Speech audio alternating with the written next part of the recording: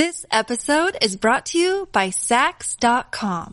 At Saks.com, it's easy to find your new vibe. Dive into the Western trend with gold cowboy boots from Stott, or go full 90s throwback with platforms from Prada. You can shop for everything on your agenda, whether it's a breezy Zimmermann dress for a garden party or a bright Chloe blazer for brunch. Find inspiration for your new vibe every day at Saks.com.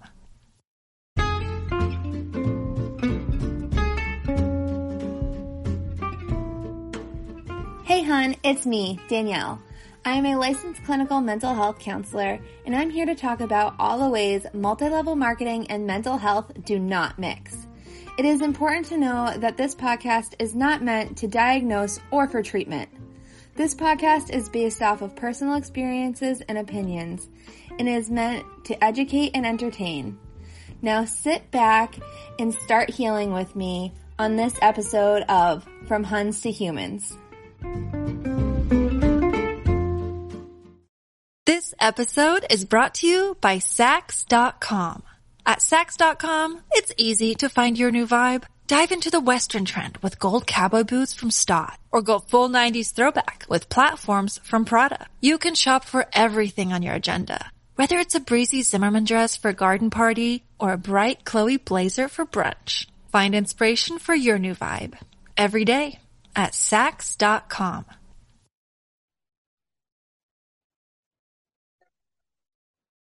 For all of you new consultants, you get really nervous about, oh my gosh, you're not one of those companies. You're not one of those like MLM, direct sales, business network marketing companies.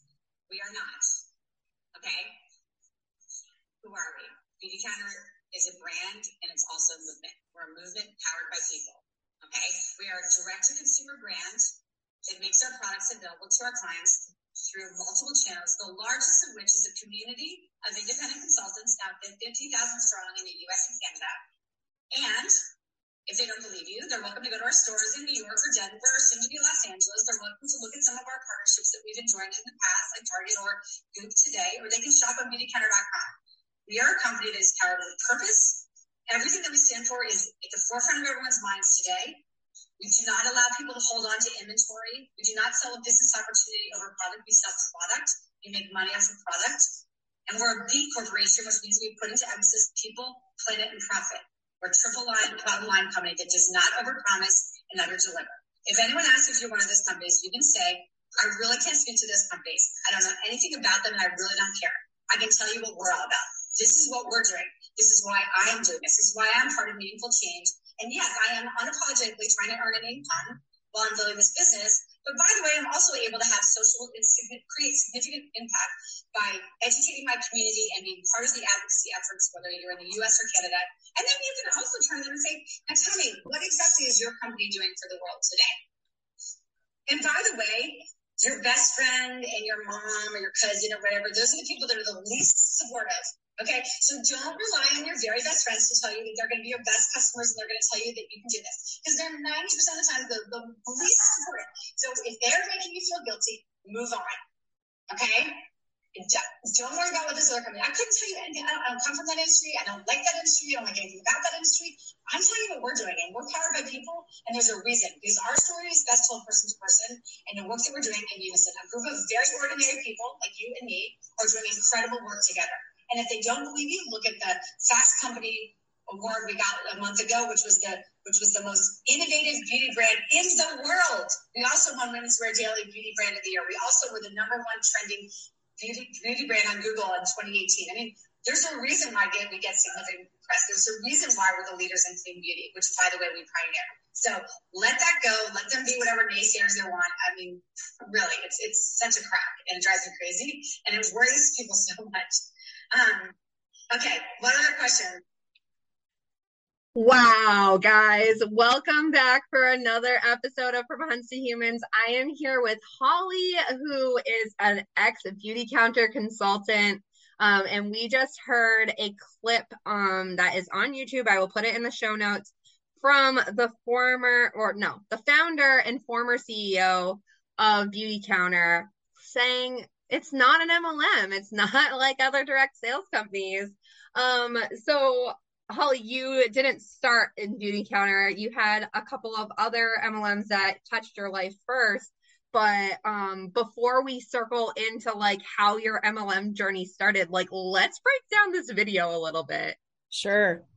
So one of the things that I really I listened to it earlier when you sent it to me, but then when I was listening back to it again, I didn't catch the B Corp thing the first time around. And that is a hot button topic for me. Yes.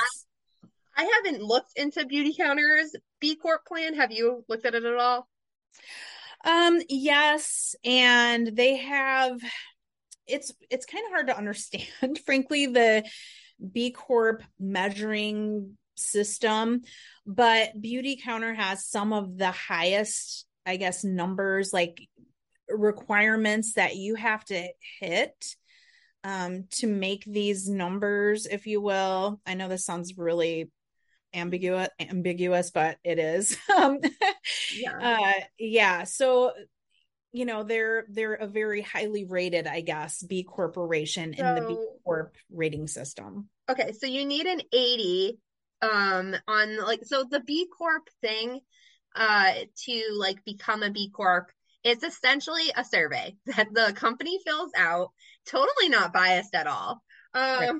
Like I can't imagine how on earth this could possibly be biased. I hope that everyone notes my sarcasm.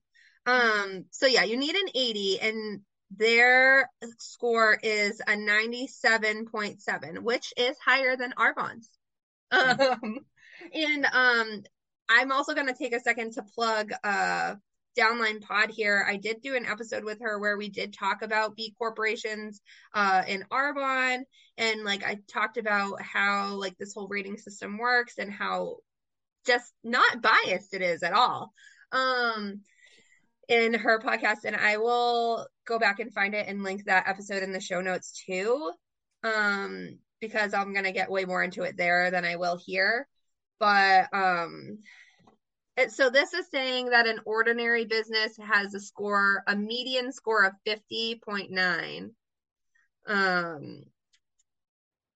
But so it looks like, so their 2021 B Corp score was 97.7. And it does look like every year they are getting better. Yeah. But the thing that is absolutely bullshit to me about B Corps, and we're going right there with the swearing today, because these just really push my buttons with MLMs, is that B Corps are about being an ethical company. They're about caring about people. It's about caring about the planet. It's about caring. It's about giving a fuck. And it just blows my mind that these companies think that they can say that they give a fuck about people because they're using us. Yes. Yeah. Beautycounter, one of the biggest things with the company is transparency, right? Transparency with personal care product ingredients.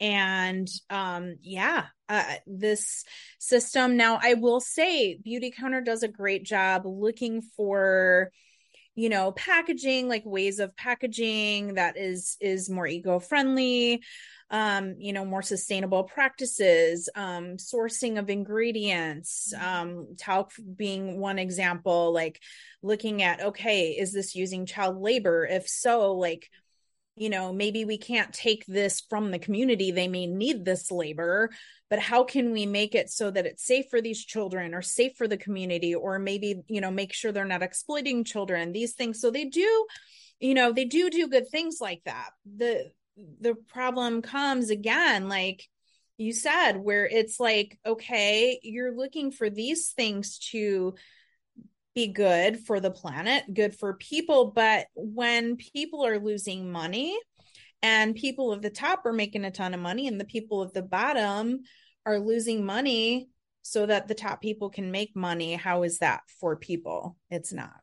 Right, exactly. And like the thing that gets me too about it is it's been a little bit, I did just look up like the numbers and stuff, but I don't have time on the podcast to like deep dive the B Corp plan. Yeah. But like there is a section of like the B Corp questionnaire that is about your employees. And for me, when I looked through the Arbonne one, it was just very clear to me that there were some sections where they were including the 1099 workers and some sections where they weren't. Right. And like, you can't have it both ways. You can't have it where your numbers look good for this, so you include it, and your numbers don't look good for that, so you don't. Like, these companies are companies that do have legitimate employees that have salaries and or minimum wages and stuff too. So like, you know, they do have some sort of employee base to like do this off of. Right. But they lump in the 1099 workers sometimes, and it's like, okay, but like, how can you say this? Right. Right. It's not clear. It's definitely not Right. clear for It's sure. very muddy. And like, you Yes. know, I obviously love the environment. I love the world. I want it to not be on fire and to have all these ice cap meltings. And so like, Yeah. sure, like I'm all for companies in general trying to find cleaner, better ways of doing things. Cleaner, such a greenwashed word. Yes. But like, you know, these sustainable methods need to be proven, and they need to not be greenwash labels. And I think that the B Corp stamp is in a lot of ways greenwashed because there's so little regulation around it. Agreed. Agreed. And okay, and then of course I just lost my train of thought. In Oh my yes, now opinion. I got it back. Um yes, and some of the science, this is the tricky part because Beautycounter I feel like does a pretty good job. Some of their science is accurate. Right. Like people demonize the word chemicals. Well, water is a chemical, right? Right. It's H2O, it's a chemical. And you know, so you can't, like, who's going to demonize water, right? Right. And so they do a good job of explaining, like, no, chemicals are not bad. There's harmful chemicals and there's, you know, non-harmful chemicals, but even that is too broad of a way of looking at it, I guess, if that's the right way to say it, Yeah. because there's some in between there. You know, and we can talk more about this in a little bit, but the poison is in the dose. It's not, there's some ingredients that are being demonized by these companies that are really perfectly good and are some things that make our products safe for either consumption or use on the body. And you know, preservatives, many types of preservatives being one of them that have been very well researched, and they've been now demonized by the clean beauty movement. And it's actually making products unsafe, not safer. So, you know, we really need to make sure that our science that we are quoting is very, very accurate. Right, exactly. And like, I think that that's a really good point. Like, water is a chemical, and like, so let's just use like an outrageous number. Like, if you drink 500 gallons of water in 2 hours, that would not be good for you. And I would be No. willing to bet you would have problems. Yes. Actually, I have a story about that. My dad, he was that one of the happiest days of his life was the day he was told by his doctors to drink or to use more salt because he was drinking so much water. I believe the condition is called hyperkalemia. He was like literally washing the sodium out of his body. So his electrolytes were all thrown off and it was like hurting his kidneys. And so so the Yeah. doctors are like, pull back on the water a little bit and then put some more salt in your diet. But yeah. Yeah. So yeah, true story. That can happen. It can. Ridiculous. It The can. poisons in the dose. Yeah. Exactly. And like, and this kind of circles back to the thing is like, you know, obviously here in anti-MLM world, we don't like or support multi-level marketing businesses, but that doesn't mean that all products are crap. No. It doesn't mean that all companies have like everything wrong with them. I think that the fact that companies are trying to be more eco-friendly is fantastic. Like, we need companies to be doing that. It needs to be on the companies and not on the consumer to fix these issues Yes. that we have in our planet. So I think that's fantastic. And especially since MLM companies are pretty big in our world, especially like these big ones like Arbonne and Beautycounter and stuff like that, like they do have a carbon footprint. So like, I'm glad that they are making those moves. And I don't want to like completely poo-poo everything that they're doing, even though I'm so annoyed by it. Because the thing is this is where it's double-edged, is like, I'm glad that they're doing it. I'm glad that they're trying to do these things because it's important for our planet. But I feel like they try to hide behind these B Corp labels and other like vegan, cruelty-free things like that, Yes. in order to mask the fraud, the scam, all this stuff. So it's like, Yes. oh, it's just so infuriating. Yes, it is. It is, because if you're going to be a company that's all about integrity, that's all about transparency, you know, I feel like more and more in our world today, like there is the difference between a truth and a lie. You know, there is an actual thing there's truth or there's a lie, and that's becoming so much more muddied and so much more, well, my truth is this and that, and it's like, no, there's some things that are actually reality versus fantasy. You know, there's actually truth versus, and but there's so much marketing that goes into things that just creates so much confusion. Yeah. And especially in the marketplace, and it's intentional. You know, it's intentional because, you know, different tactics sell products and fear, or saying, oh my gosh, if you use this ingredient, this is going to harm your family, or, you know, whatever, or exploiting people's experiences and illness. Like, people have had legitimate side effects from medications, or you know, horror stories from certain products and things like that, and that takes advantage of those unfortunate experiences. And yeah, and it really misdirects people. It really does. It really does. And, you know, I just want to take a second to say, I love that this is how we started off the podcast, like, with this, like, really big conversation of just, like, the ethics of MLM and, like, their labels and what they hide behind, because it's so important. Because these are the things that when you're, like, active and when you're in your Hun mindset, you're like, but these things are real. These things are supposed to be good. Like, I was holding up the B Corp thing when I was in Arbonne, being like, but it's a B Corp. Ben and Jerry's is a B Corp. Life is Good is a B Corp. And I work for a B Corp. Yes. You know? And it was Absolutely. so exciting for me. And, like, it just gives so much, like, false hope to people that you're doing a good thing, when in reality they're just holding up these shields so that you're not going to see the lies behind them, and it sucks. Yes. Well, and that's one of the things that attracted me to the company. It, you know, it hit kind of the points that are really important to me, because I've always been a person, and I'm not saying this to, like, you know, be self-congratulatory, just to, you know, share a little bit about myself, is that, you know, I've always been involved in kind of community service oriented things, either through my church, parachurch organizations, or other organizations.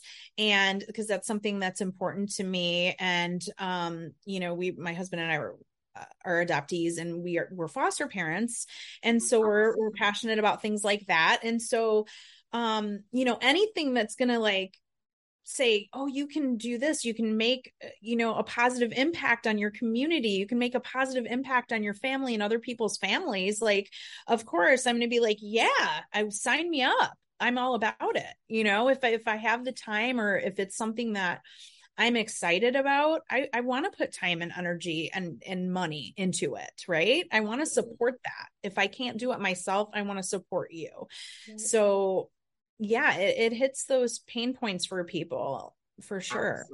Absolutely. And, you know, I'm glad that you mentioned that you are a foster parent, and that you guys do that, because I think that that's also a very big community that they try to hit. They try to hit people who have big hearts and have big homes, because they want, like, think about how many families you're communicating with. And also, like, one of my best friends is a foster parent, and also is involved in her church. And she is just connected to so many people. Like when you are like really in that position, and if you're like very connected in the community to like get the support to like thrive as a foster parent,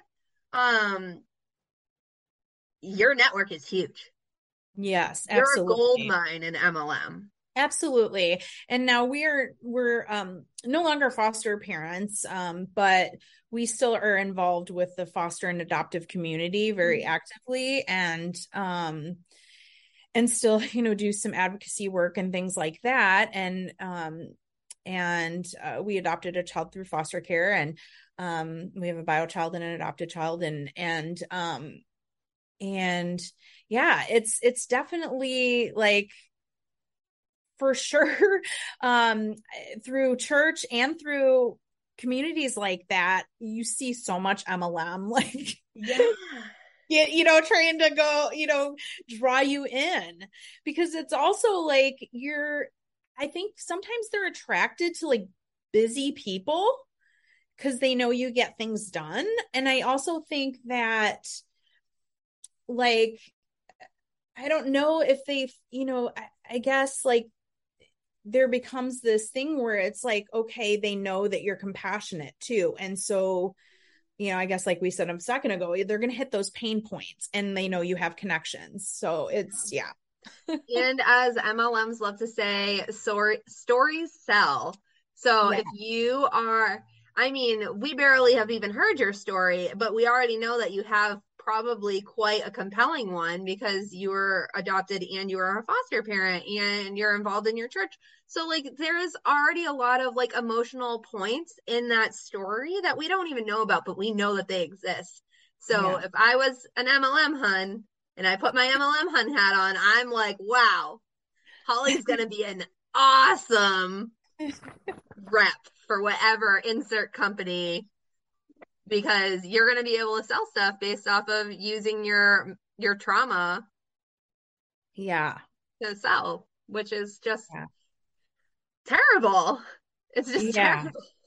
Yes. Yeah. The why, that's in every, and I really didn't know that until I got into like the second MLM I was ever involved in, like the why thing. And then once I got out, then I realized like that's something that every they all use. Why don't we circle around, and what first got you into MLM? When were you introduced originally? Well, I grew up in a small town, and my mom got involved in Mary Kay. So just to give a little background, so I was about 12 or 13. My dad became a quadriplegic when I was like 10, and literally overnight from a disease. And so before that, he was a farmer, and my mom was a homemaker, and what they call nowadays stay-at-home mom, but back then it was a homemaker. And so she was really, you can imagine that's a really traumatic thing to happen. And my parents were 43, and so halfway through their married life that happens. And so she was kind of looking for something outside of our home. And my mom was she always loved to dress really nicely, and she always used makeup, and was kind of a glammy lady. And so Mary Kay was right up her alley, and she became a consultant, and it gave her an outlet and outside of the home, and she could also earn some extra income. So, and she was really a natural salesperson. She's very good with that. And she got to the level of Red Jacket, and don't ask me to explain Red Jacket because I don't remember, but it's like, it's a promotion anyway, but yeah. And I don't know, like, because the way they structured the meetings back then, I don't know how many people she had under her, quite frankly. I know she had to have a few people under her at least, but I know she sold a lot of product too. Because the meetings back then, like way back in the day, in the early 80s, were, in the hotel meeting rooms. So the director would hold that and, they'd all go. But it was, for me as like a 12 or 13-year-old girl, this was really impressionable because like in the early 80s, you didn't see a lot of glamorous business women, at least up close anyway. And so that really made an impression on me. And, with this company, you got recognition for things that you did. So like if they met a milestone or, met a goal, like their weekly goal or whatever, everybody in the room's cheering for them. Like they sang these cheesy songs, they, clap for you, you get a ribbon, you get a pin for everything you accomplish. So it's really validating and uplifting. And I just thought, wow, this is the awesomest thing ever, right? And I got to earn makeup from my mom and stuff, and skincare and stuff by helping her. And like, she'd sell stuff to like doctors' offices or whatever. They'd buy stuff for their employees. So I'd gift wrap them and I'd help her do inventory and all that, because back then you did have to hold inventory. And so that was my first exposure to MLM, and I didn't know that's what it was at the time. And so when I went into college, I kind of thought, well, maybe this would be a good like little extra money thing, but I was like, not. I tried it a few times, like to do a few shows, and I was like, yeah, this really isn't for me. So I had a super short stint in Mary Kay, but my mom was pretty much in it until like maybe like a year before she passed away. So she was like, die hard for that until the end. And so that was really my first exposure, and it was very positive.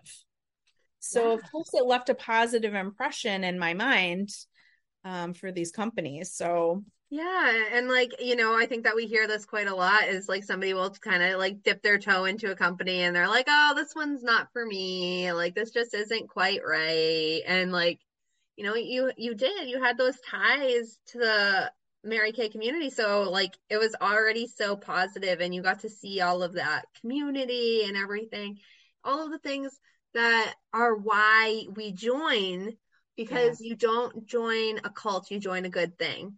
Absolutely. Absolutely. And and I never saw really anything negative, from my mom's end of it. Of course, I didn't know the financials, like she's not going to break that down to me. So I have no idea how much money she actually made.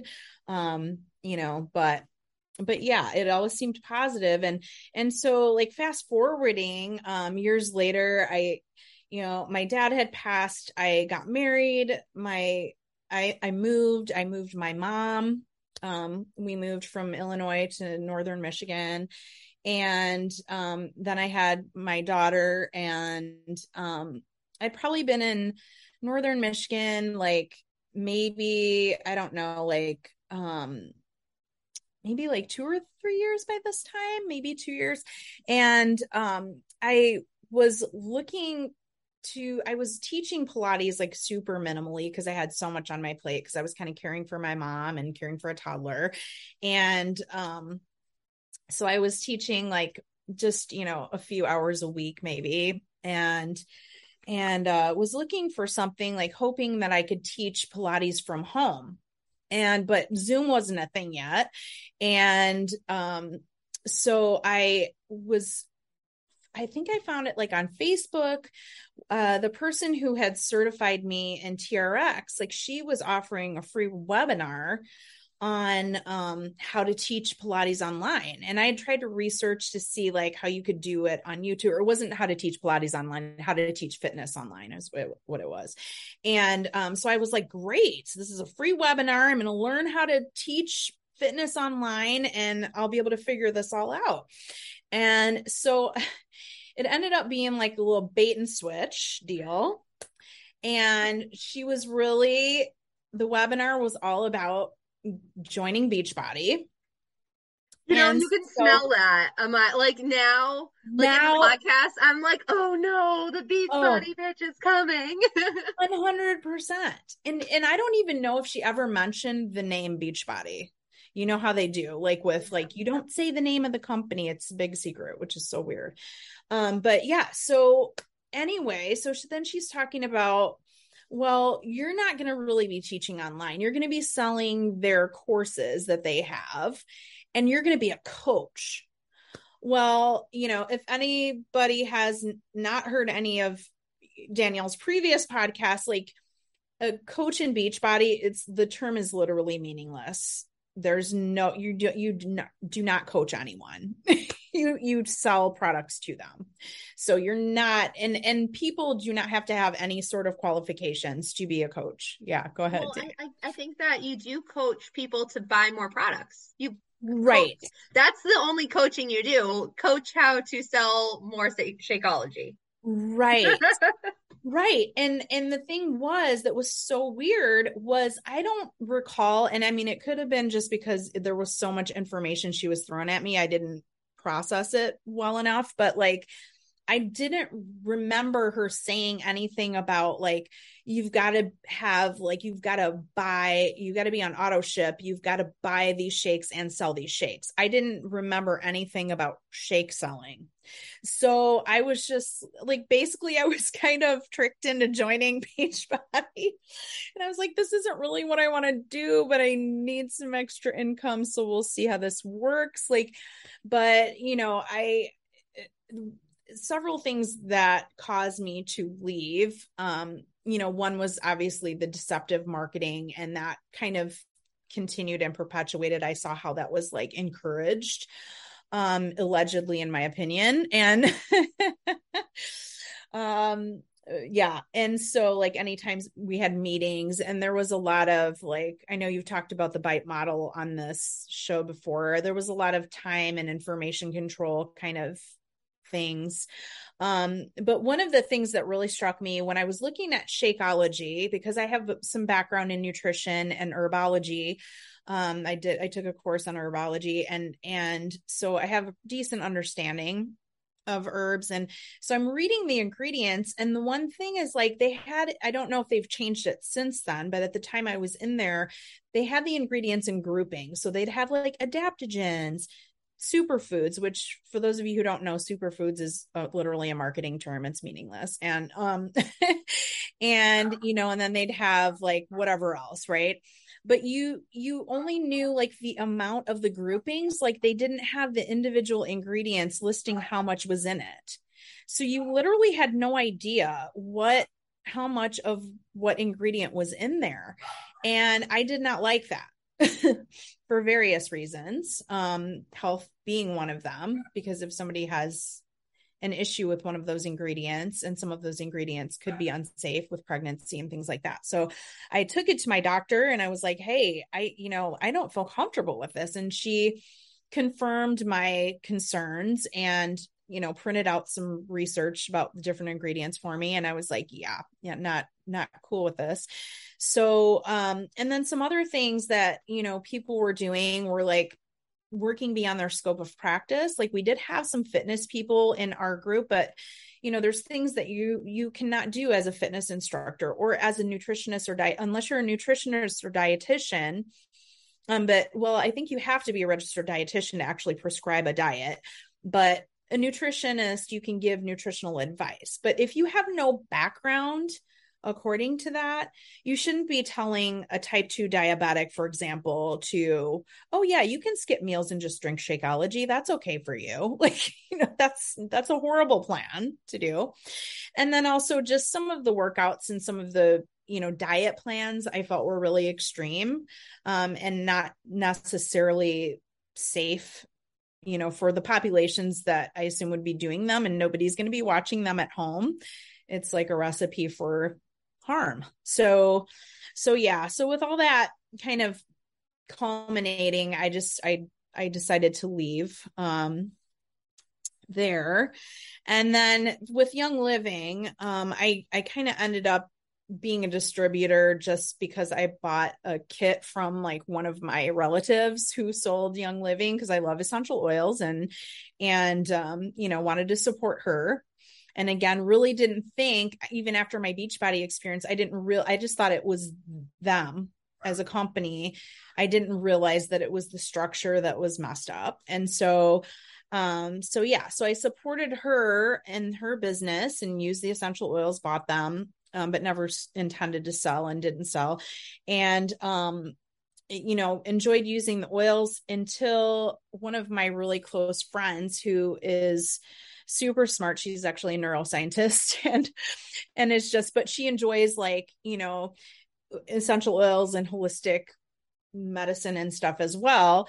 And she sent me a bunch of articles about Gary Young. And she was like, dun, dun. You have to read this. Yeah. And so I was like, oh no, oh my gosh, that is horrible, And so I was just like, okay, I can no longer support this company. And so I contacted my relative and I said, hey, listen, I just want to let you know why I'm not going to be buying these products anymore from you. And thankfully she was fine. She was like, okay, that's fine. No big deal, So it didn't hurt our relationship any, thank goodness. But yeah, that's why I no longer use their products. Yeah. I mean, you can just buy plant therapy is so much cheaper and not an MLM. So yes, we have a local co-op and I just go get essential oils there and they're great. So yeah. These MLM companies, for just about any product, they want everyone to believe that their stuff is the best and that why would you buy something else? You're stupid if you buy something else. Well, it's therapeutic grade though, Danielle. Oh, right. Of course. Of course.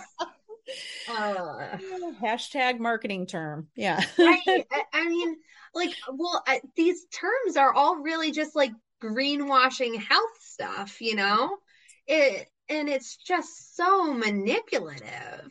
Because now I literally, for a little bit, I was so overwhelmed by all of these terms because I was like, what does any of this actually mean? I was trying to buy a face wash and I couldn't figure out what the face wash actually was because it had all of these terms on it. And I was like, well, this looks like it should be good. This is the one that all the TikTok dermatologists keep saying to use, but I couldn't actually figure it out because there were so many terms on it instead of just this is what it does. Absolutely. And we are not cosmetics chemists or toxicologists, right? I mean, unless somebody in the audience is, then you will understand these terms, but we don't understand ingredients. And it goes back to the, poisons in the dose. For parabens is a great example of an ingredient that has been really demonized. And it's one of the most highly researched preservatives. It's got so much evidence behind it. Now, I understand a lot of people have issues with the FDA and the CDC and all of these and I'm not here saying that they are perfect because they are absolutely not. And I have friends but I also, on the other side of the coin, I have friends who have done scientific research studies. My neuroscience friend included, also a friend who is a dietitian for children with rare genetic disorders and has been a part of drug studies for her patients and has worked with drug companies to do research.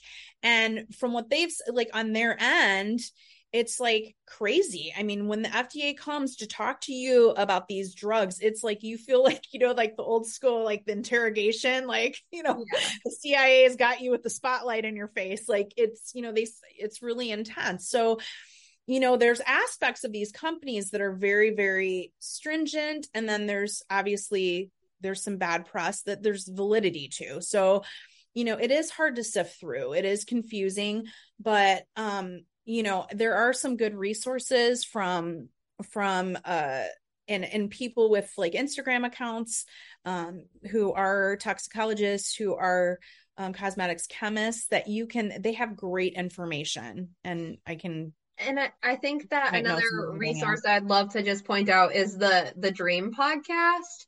She really does some good investigative journaling there. And I remember I actually listened to The Dream when I was in the process of really deconstructing still. And there were things that she said in that podcast, and I actually firmly disagreed with some of them. And it really took me a long time to be like, do I disagree with this because of like my MLM stuff? Like, is this like an MLM belief that I like am clinging to?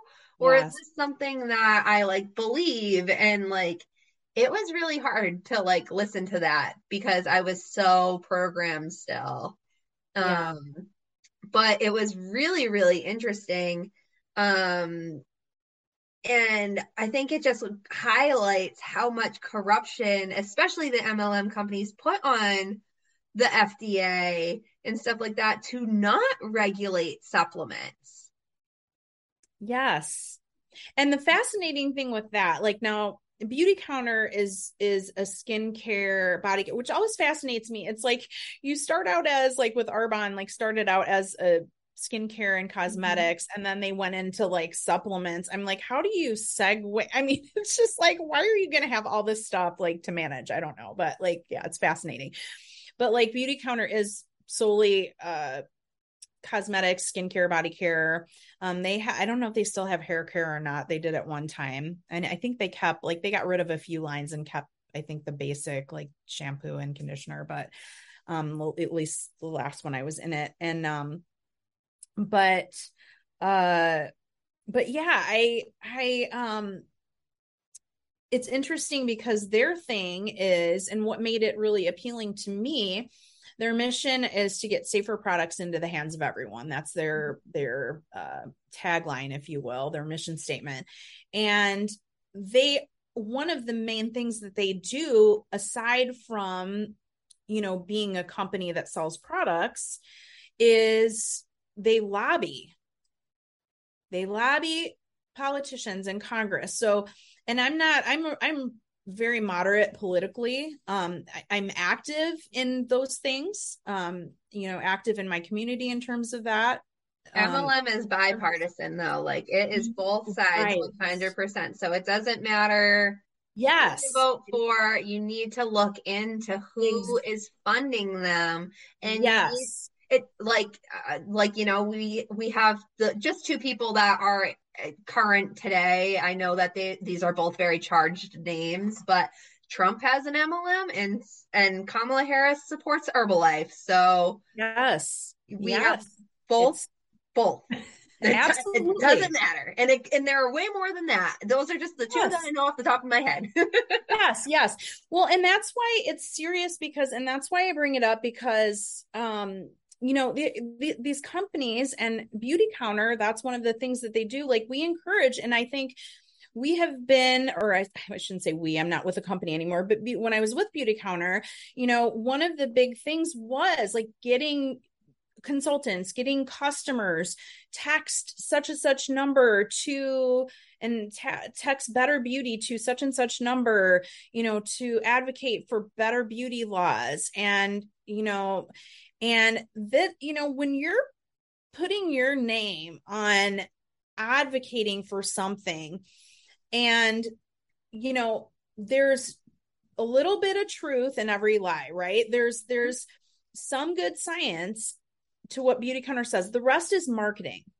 And that's the same with Arbonne. That's the same with a lot of these clean beauty movement companies. But Beautycounter has been really instrumental in taking it to that level of really lobbying. They were a huge part of, changing some laws in California and salons. They were a huge part of some of the sunscreen laws in Hawaii, things like that. And now with research that I'm looking at, it's like, it's showing that it's actually some of these ingredients don't harm the coral reef. It's actually some of the other things that harm the reef, and so things that they're advocating for are not fully true. And and so it's really like, it's heartbreaking to me because I put time and energy into advocating for that and convincing other people to advocate for that.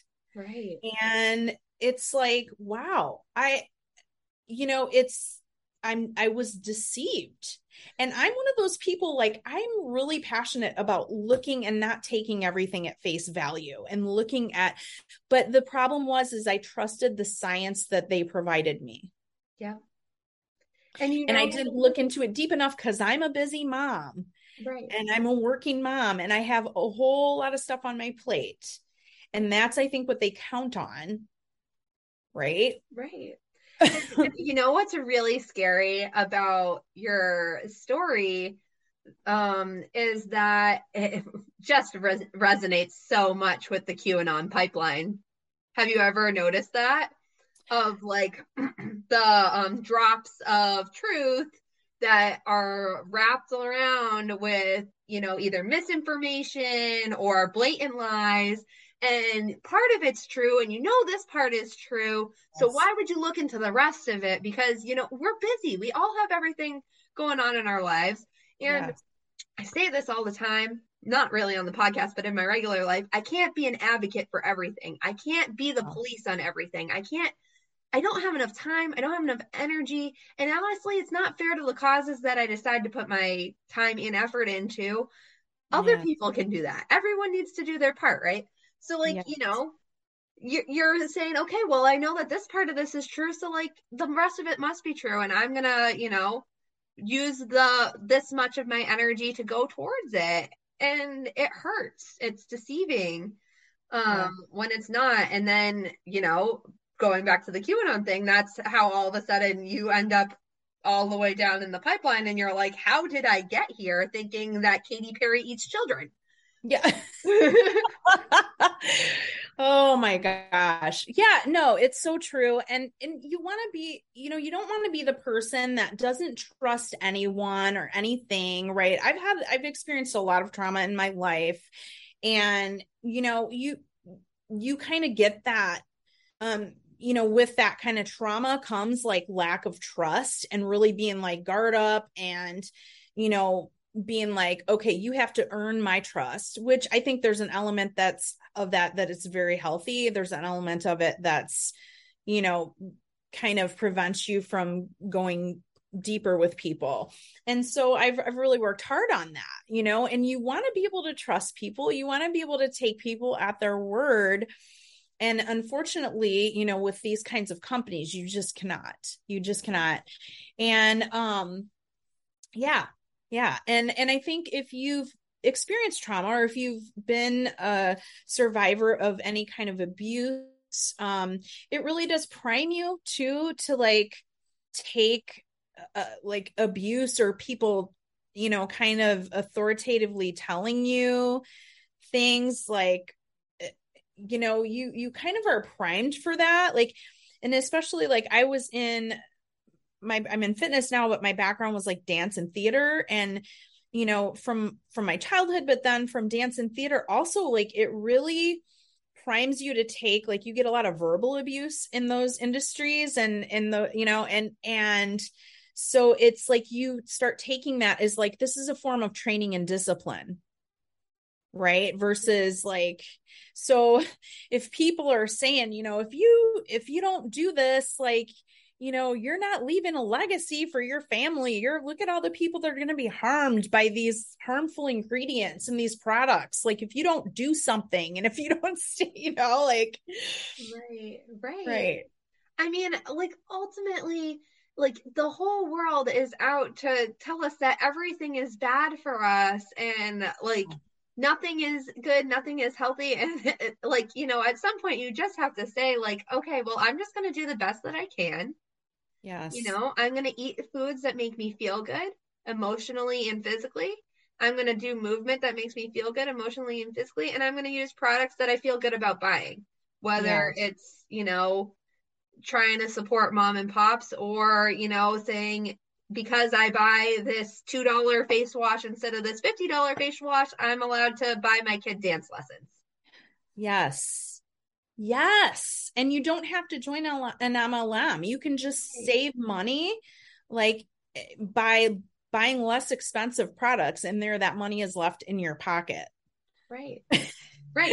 So you've actually just earned money. And like especially when it comes to like skincare stuff, like if you have a real skincare issue, go to your doctor.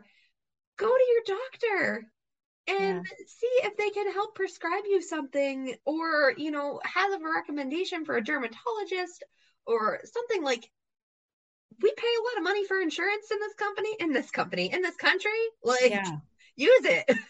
Yeah, absolutely. Absolutely. Yes, absolutely. And if it's just a basic moisturizer and like, you know, like I don't use anything on my face. I like occasionally wash it. It's great. But, yeah, you have beautiful skin. Thank you. It's my best feature. That and my stunning personality. Right. Yes, absolutely. Absolutely. But you know, like, you know, and so if you have skin like mine, like just buy, as long as it doesn't irritate you, just buy the cheap stuff that works. You don't need to go and buy, or, you know, do the Elise Myers experiment and see if Head and Shoulders will work on your skin. Because if you have fungal acne, apparently that works. But I think I saw that. I don't know why, like, yes, that I know shared that. And I was just like, oh, it's so cool. Yeah, it is. Yeah. So fascinating. Yeah. Well, yeah. And that's like some of the things that, you know, we talked about, like that Beautycounter does well is like, you know, things with packaging, things with sourcing, things with, you know, well, we talked about the B Corp, but some of their science is accurate. Mm-hmm. So it's like, that's attractive, right? And that gets you in.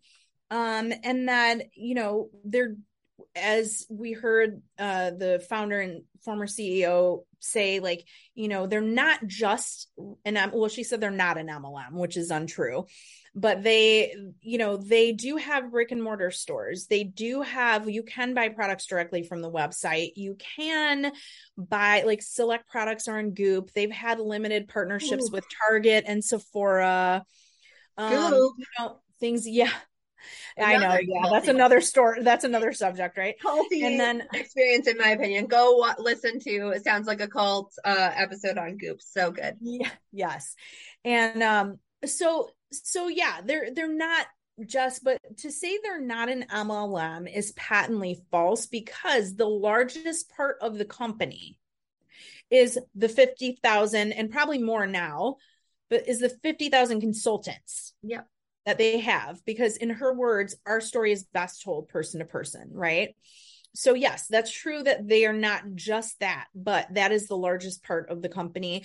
And for her to say that it's not that structure, I don't know what that is. I you know, as I'm a company owner, a very small business, but owner nevertheless, founder and owner, and I know exactly what my business structure is.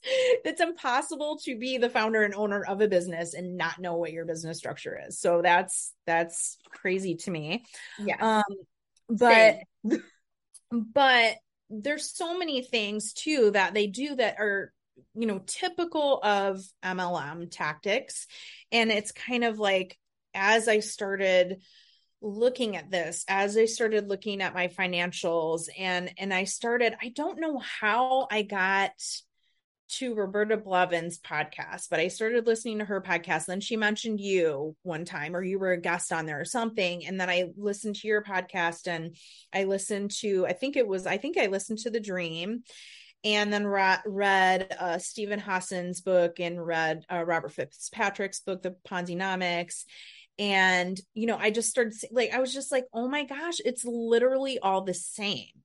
And like, one of the things, like, this is not like, the company has a great return policy for their products, but one of the things, like, in terms of like the Facebook pages and stuff for the consultants and things, like, you cannot be negative, in air quotes. I'm going to put air quotes around the word negative.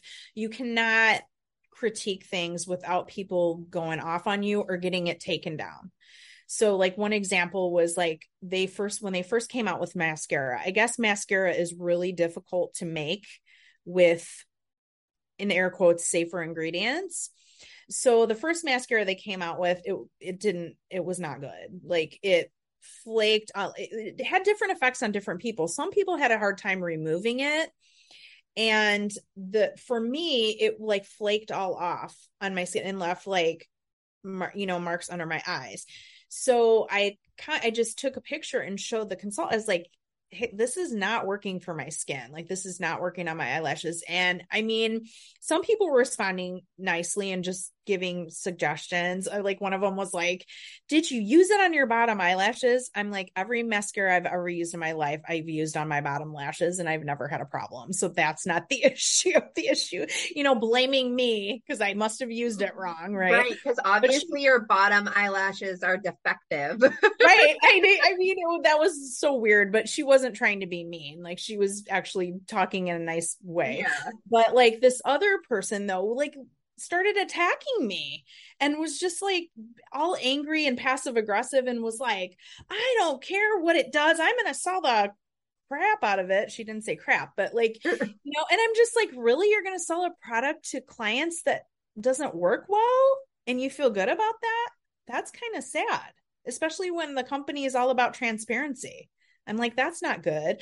So then they started coming out with videos about and tutorials from like the company makeup artist on how to like make it so it doesn't smear under there and like put powder under your eyes and all this stuff. And I was just like, you have got to be flipping kidding me. So you're going to make the customer be responsible for the product working versus pulling the product and redoing it. Now they eventually came out with new mascaras that apparently worked better, but I use waterproof mascara. I use like a different brand waterproof because I sweat all the time because I'm fitness. So like I need waterproof anyway, but I was just like, what in the world? That sounds exactly like what they do with Monat.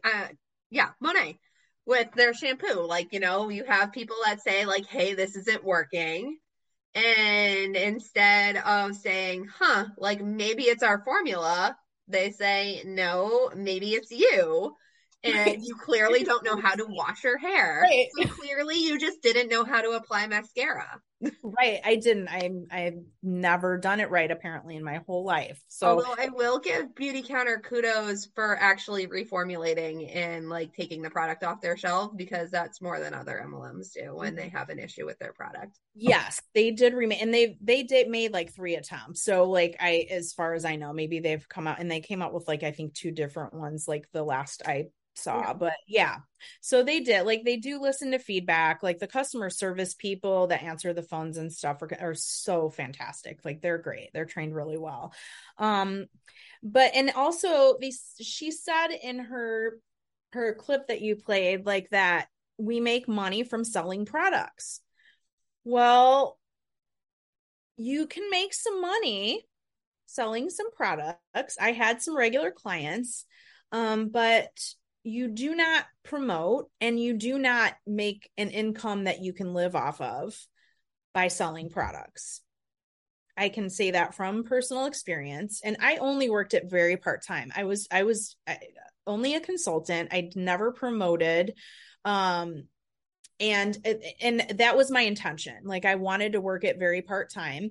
So I just wanted it as they say, a side gig or a side hustle, right? I'm doing the Chris Farley air quotes in here, people, if you can't see me. But yeah. And so that was fine. I didn't put a lot of time, but I did put time, energy, and effort into it, and money for buying the products. And I finally broke down what I had made. And I think the last year that I had worked into 2021, I kept track a little bit, and I probably worked 5 to 10 hours a week, but probably 5+ hours average. And I earned in my 1099, I earned $665. It's $665 and some change. And that's not including my expenses now. This is just what the statement had. And so if you multiply 5 hours a week times 52 weeks per year, that equals 260 hours. So if you divide 665 by 260 hours, that's $2.56 per hour. Slave labor. So in 1989, I had a job at Pickway Shoes, and I made $3.35 an hour. Okay. So yeah, in 1989. So if that tells you anything. Yeah. So I was like, I had never really broken down the numbers that quite that, deliberately before. And I think they count on you doing that. Right. And so, you can't, and that isn't including expenses. So it was probably a wash for the products that I bought. Maybe I even lost a little bit of money. I don't know. But yeah, it's really unfortunate because that's 5 hours a week that I can't get back. Right. And I had some really nice customers. When I was leaving the company, I wrote a letter to my customers and, thanked them. And I wrote a letter to my upline as well, and sent it via email to each of these people. And, I heard back from most of my customers and, they were very kind and things like that. But I did explain to them in a kind way, not in a, disparaging way of the company, because I didn't want it to seem like it was coming from sour grapes. It really wasn't. It was just a decision. I'm like, okay, this is, not benefiting me or my family, Right. And so, and I don't want to influence people to do this. And so I was very kind about it, but unfortunately my upline, didn't answer me. So it's just been cricket since then. And more than hurt, I was disappointed, really, because I thought she was my friend and really felt like we had a decent friendship and, just nothing. I haven't heard from her since then. So yeah, I was just super disappointed. I don't harbor any bitterness or anger toward her at all. But it's just very sad. And it's sad that people are still willing, because I think when you get to a certain point in the company, you can't not know that people are losing money, right? Because you see all of the people under you and what they're doing and what they're making. And you can't just assume like, well, they're just lazy, they're not doing anything, because it's just not true. It's just not true. Like, I don't know that I have ever worked. How do I word this? I think that when I was in MLM, I worked the hardest I've ever worked, ever. Like, you're just constantly working. Yeah. Constantly. Like, it's not necessarily like, I mean, it's difficult in like the mind bending way of like trying to figure out how to manipulate people, which you don't realize that's what you're doing. Right. But like when you're trying to figure out how to manipulate people, especially when like that's not like, I don't think any of us are going around being like, I wonder how I can manipulate people to buy my products. Absolutely. And join my scam. Like, I don't think any of us do that. Mm-mm. But no. Like, it's exhausting because, especially because we're not calling a cow here. We're saying, oh, we're learning sales tactics. Yes, absolutely. Absolutely. And one of the things too that they did, and I think we touched on this a little bit earlier, is, convincing customers and consultants for that matter, because really the consultants are the main customer, right? Is convincing people to layer products. And that was one thing that, I never did, because I don't do that myself. Like I use like a face wash in terms of like the face skincare. I use like the face wash and like a toner or astringent, and then I'll use like a moisturizer or sunscreen. And that's it. And then that's what I have under my makeup, and then I use like makeup remover wipes at night. So it's super simple. And, sometimes I use an eye cream and especially in the winter here, it gets dry, but otherwise I keep it really simple. I'm not going to tell somebody, oh yeah, you need to use this serum. And then at night you use this night cream. And then in the day you use this day cream. And then you use people can't afford that. Like, I mean, unless you are loaded, you can't. I mean, some of these products are so expensive. It's like, no, I'm not going to ask my friend who's a single mom to buy this whole giant regimen when all she needs is like 2 products. Right. And yeah, and it's just, unfortunate. And also with like the holiday packaging and stuff too, like, you know, the new product launches and all that, like they want you to have that so people can try it and convince it. It's always getting you to buy more. Why? Because they make commission off of that. Right. And I think that just goes to show, like, I actually was thinking this when we were talking about like the brick and mortar stores, how like they do have the option for you to buy outside of the MLM structure through brick and mortar and through the website. You said you can buy through the website and it doesn't bounce back to a consultant? Nope. Okay. You don't have to buy a consultant. Wow, that would be bad. That would be even worse than what we're already dealing with. That would really be bad. Yeah.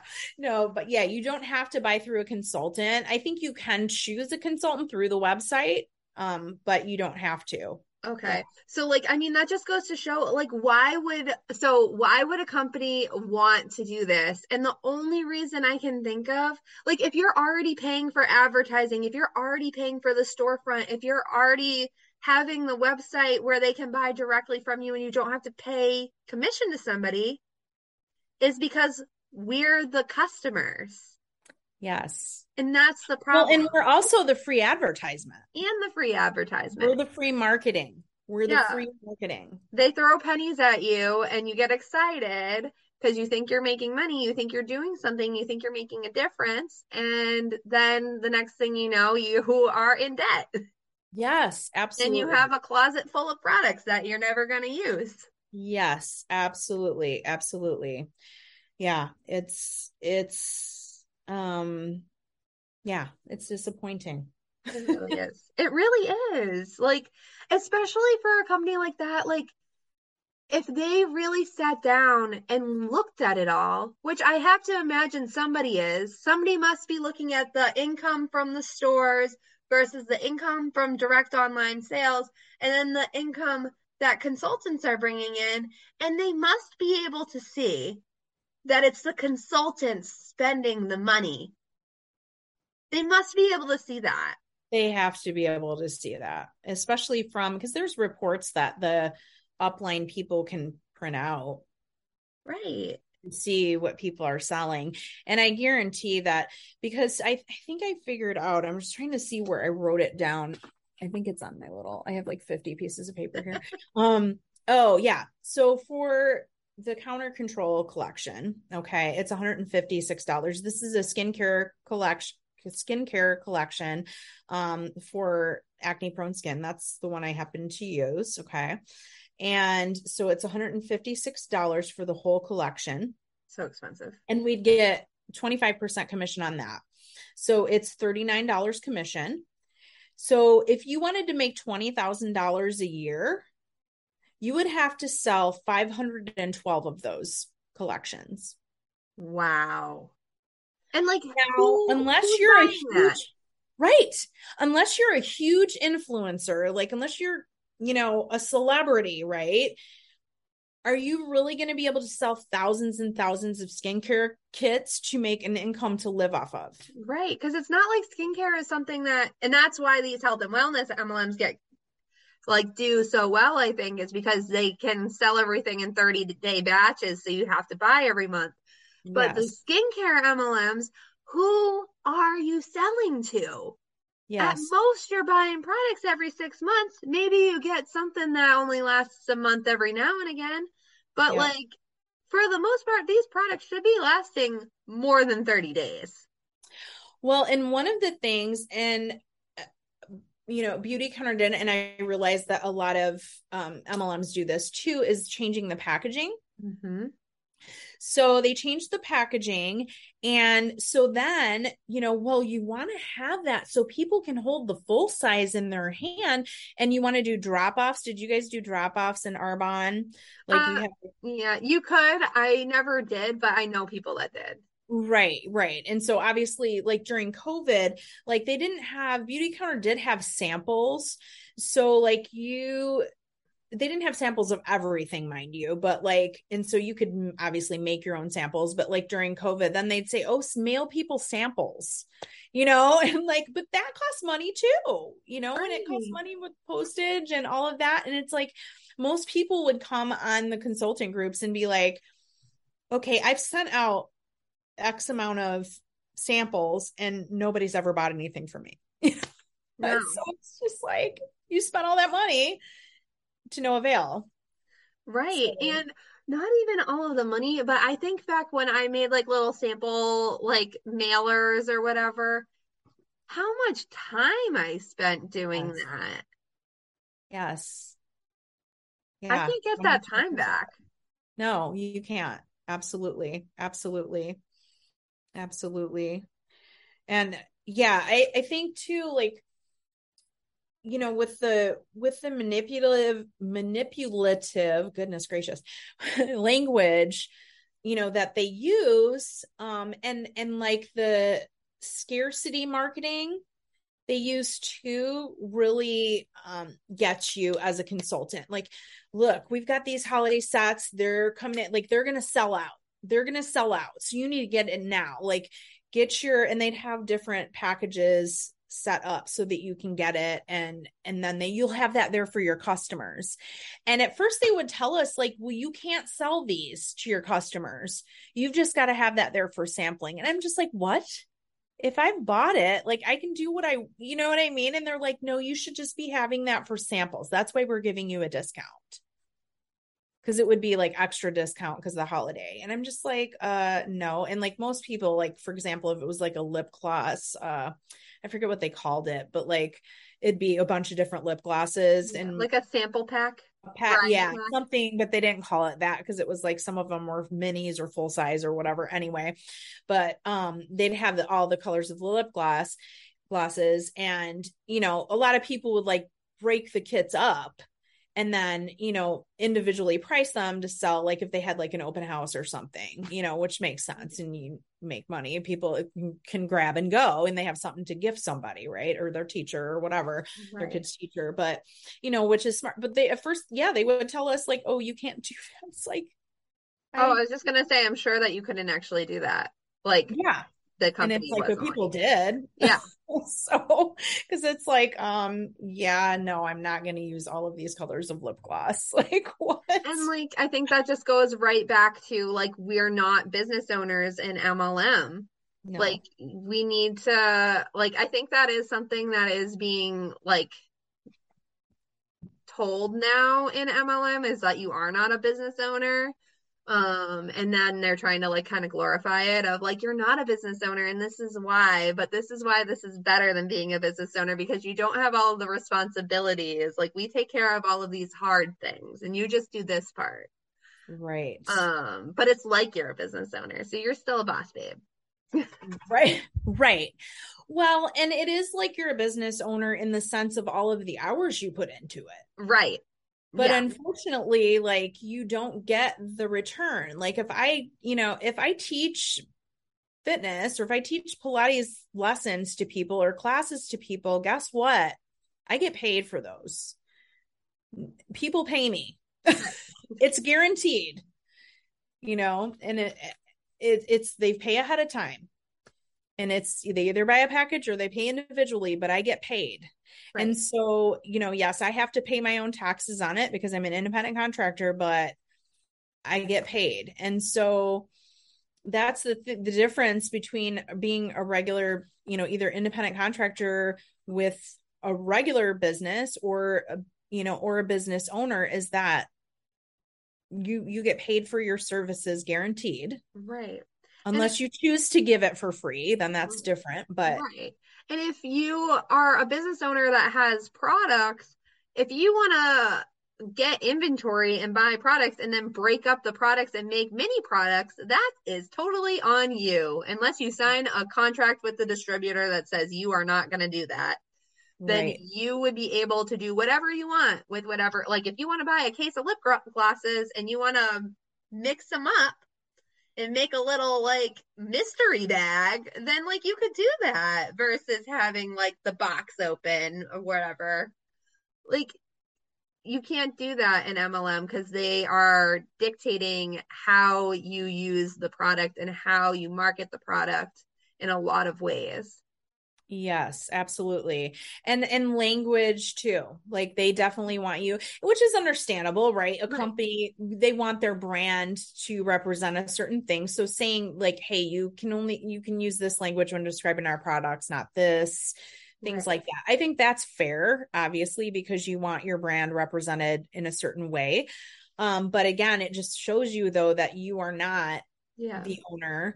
But also I think that as we've kind of seen in the anti-MLM world, is that most of the time they're controlling the language because they're trying not to get in trouble, not because they want to control their image. It's more like, well, you can say mental clarity, but you can't say, I don't know, like I don't know, can you say brain fog? You probably can't. Or like you can say that it helps with focus, but you can't say it helps with ADHD type of stuff like that. Right. Well, and the interesting thing with MLMs, Beautycounter included, is like you'll see like people in your upline or even other people that and consultants maybe on a different team, like posting in a certain way, like sharing their income or sharing things. Like there's a really well-known Canadian consultant who's got a huge social media following, and she posts things like that a lot. and I'm just like, oh my gosh, like what, huh? You can't say like, oh, this is a side hustle and this is how much you can make if you sell these products. Like, and one time I kind of did like a copy and paste that was shared, and I got flagged for it. Like somebody must have reported, and they said, the company actually messaged me and said, hey, can you please take that wording out or please take that post? And I was like, oh, sure. But I was only doing what other consultants were doing. Right. And it's very common practice, even though the company officially doesn't sanction those things. It is very common practice in every MLM that I've ever been to use income claims, to use various claims of various kinds. And as well as, in the private Facebook consultant groups,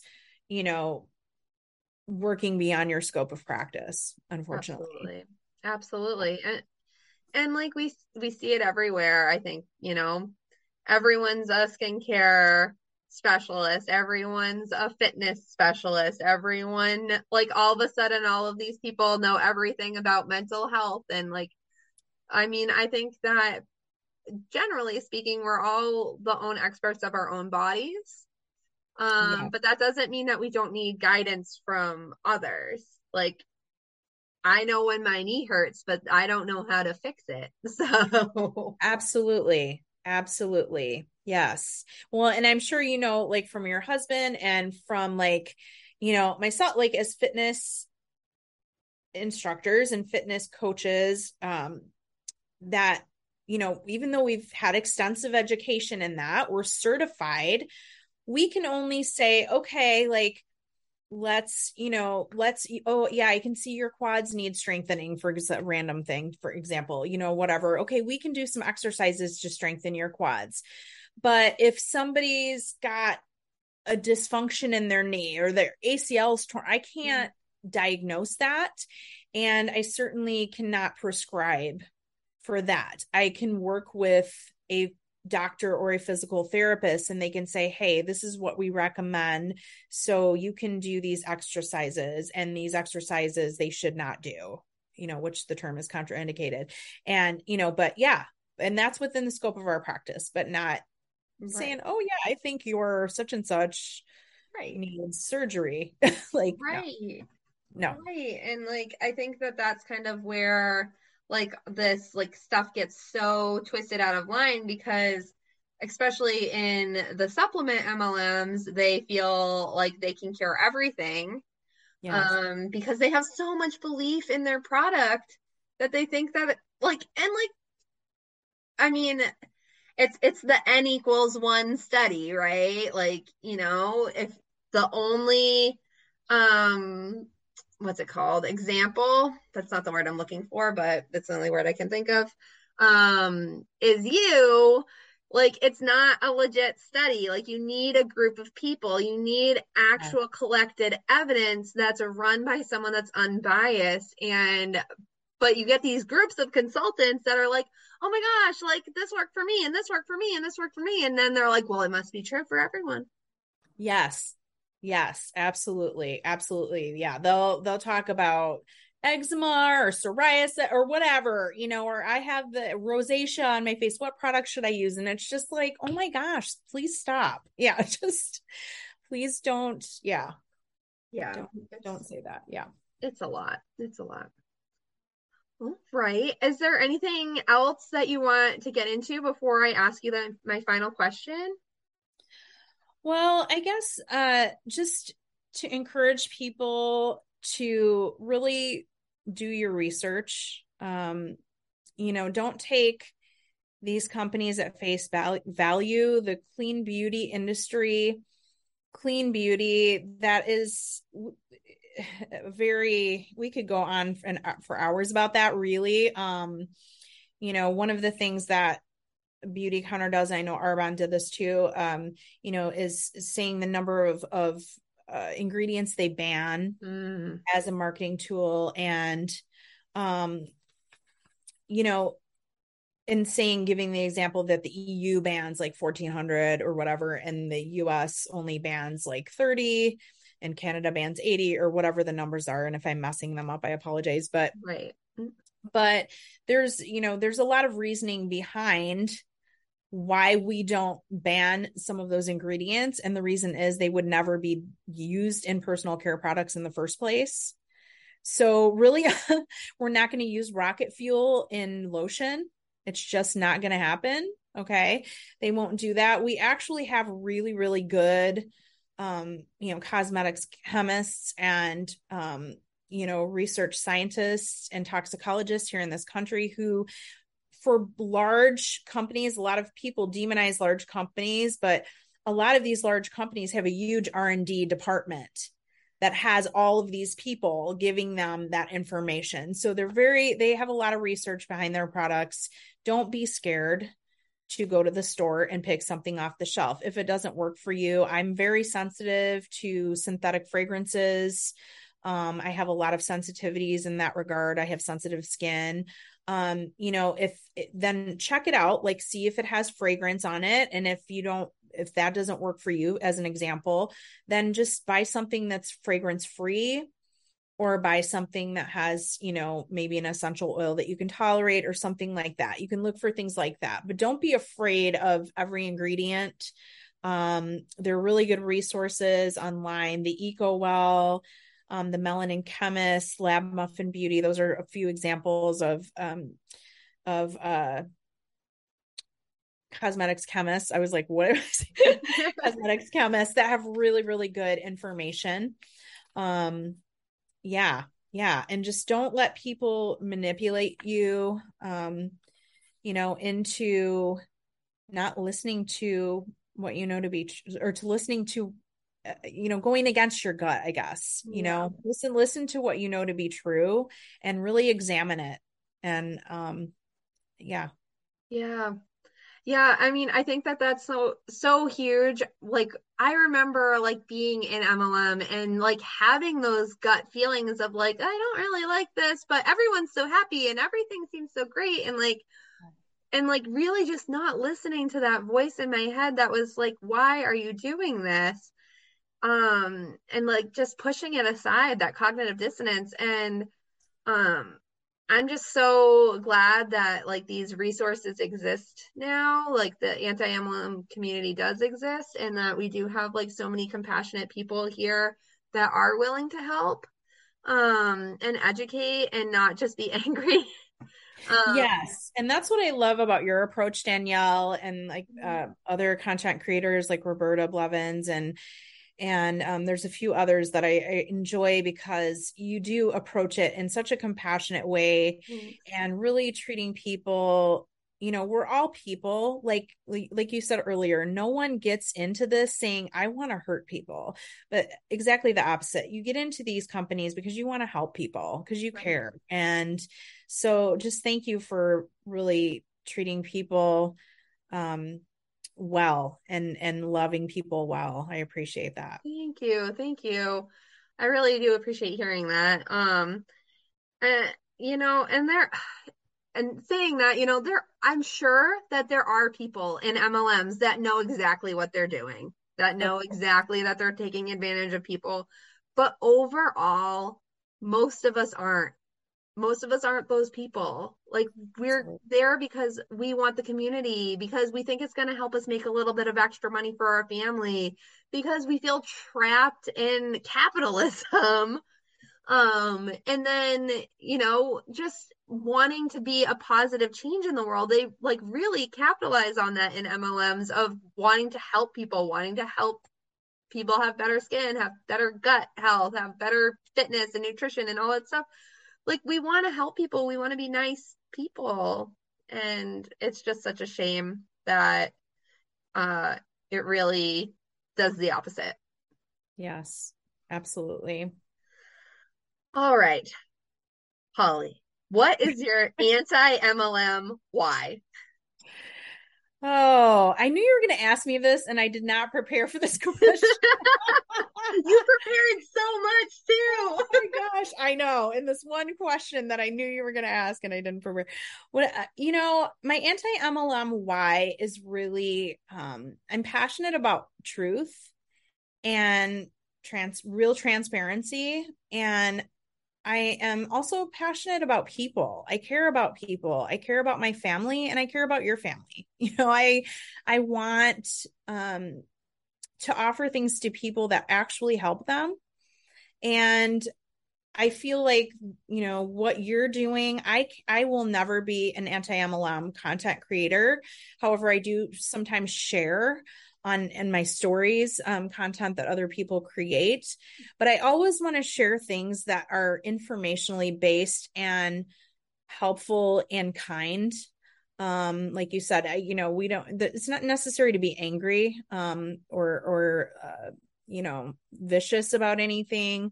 But, just by educating, as we wanted to do in the MLM, we can educate outside of the MLM and really lift people up and give provide a soft landing for people who come out of MLM and say, hey, we're here for you. We want to support you. We want to help you in any way we can transition and show you, a way to have a business as a mom or as a single parent, or even if you're not a parent and you just want to have some extra money, you're in college, whatever, there are all these places they target.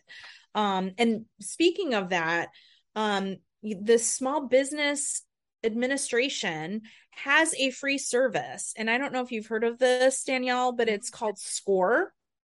And it's in many communities. And if it's not in your community or you hadn't heard of it, you can go onto the SBA website, and it's SCORE, SCORE. It's an acronym, and don't ask me what the acronym stands for because I can't remember. But they have volunteer business mentors, people who have owned their own businesses, have tons of business experience, either are retired and have sold their business or are still doing their business actively.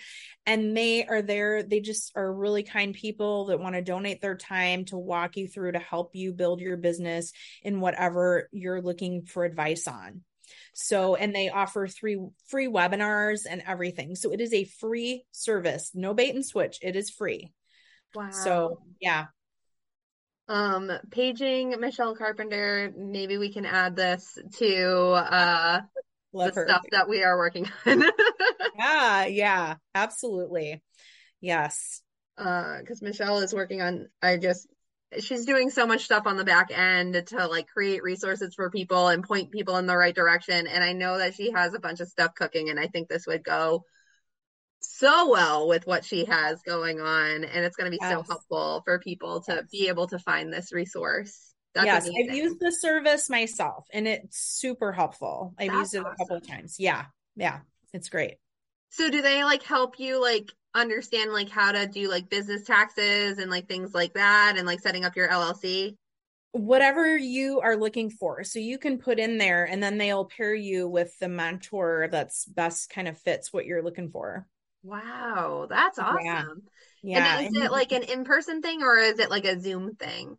Yes, both. Oh, It can be in person or Zoom. Usually Zoom anymore is like really convenient for people's right. schedules. So Yeah. that's what the last one. But the first one I did have it in person and it was really neat.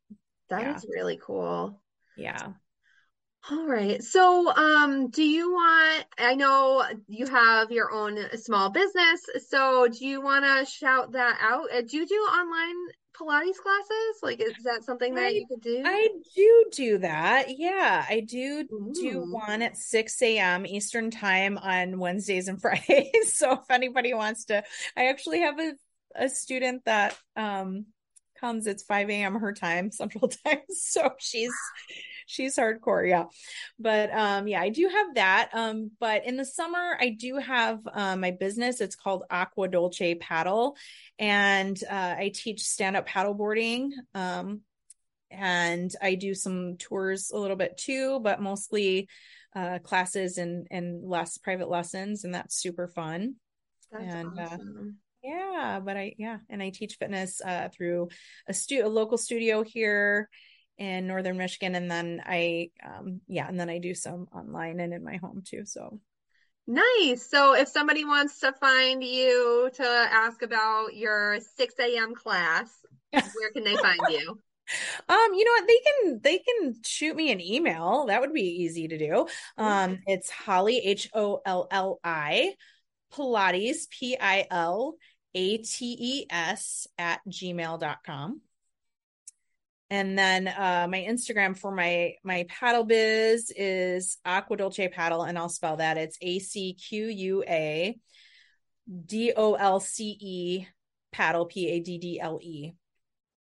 Awesome. Yeah. So if anyone really connects with your story, like they are definitely encouraged to reach out with kind words. We all love to hear that, these stories don't go unlistened to and that it meant something to someone out there. So I always encourage people to leave a nice note. We like it. Awesome. Yes, you will. And yeah, also that 6 a.m. class, that sounds awesome. I know like my local yoga studio only had like their first class starts at 9 o'clock, and I'm like, okay, well, I can't go to that. Like, have a 9 o'clock. Well, I have like 10 o'clock clients, so I would be like in my yoga gear, sweaty, and because it's hot yoga, so that would we be would brutal. we would always joke at the studio because in the studio I taught at in Chicago, I'm from Chicago originally, and we had Pilates and yoga instructors, and we'd always joke how like yoga instructors aren't as intense as Pilates instructors. It was like we're powered by coffee, and so we're like 6 a.m. Yes, yeah. Yeah, at my old studio, like where I like found hot yoga, they had like 5 a.m. classes and it was great. Like I would wake up in the morning Oh and my go there gosh, for that's 5 o'clock in the awesome. morning and start off my day with a really good sweat that was so intense that I wanted to throw up, and it was great. I love it. Oh, Uh, that's awesome. yeah. But anyways, thank you so much, Holly. This was such a cool conversation. I love when we are able to really jump beyond, like I love the stories, like the personal stories, but I really like when we're able to have these like company specific talks and like talk about these like real issues with these companies because it's concerning and problematic and so frustrating. So thank you. My pleasure. Thank you, Danielle. I appreciate it. All right, everyone. Well, I hope you have a fantastic weekend. Bye.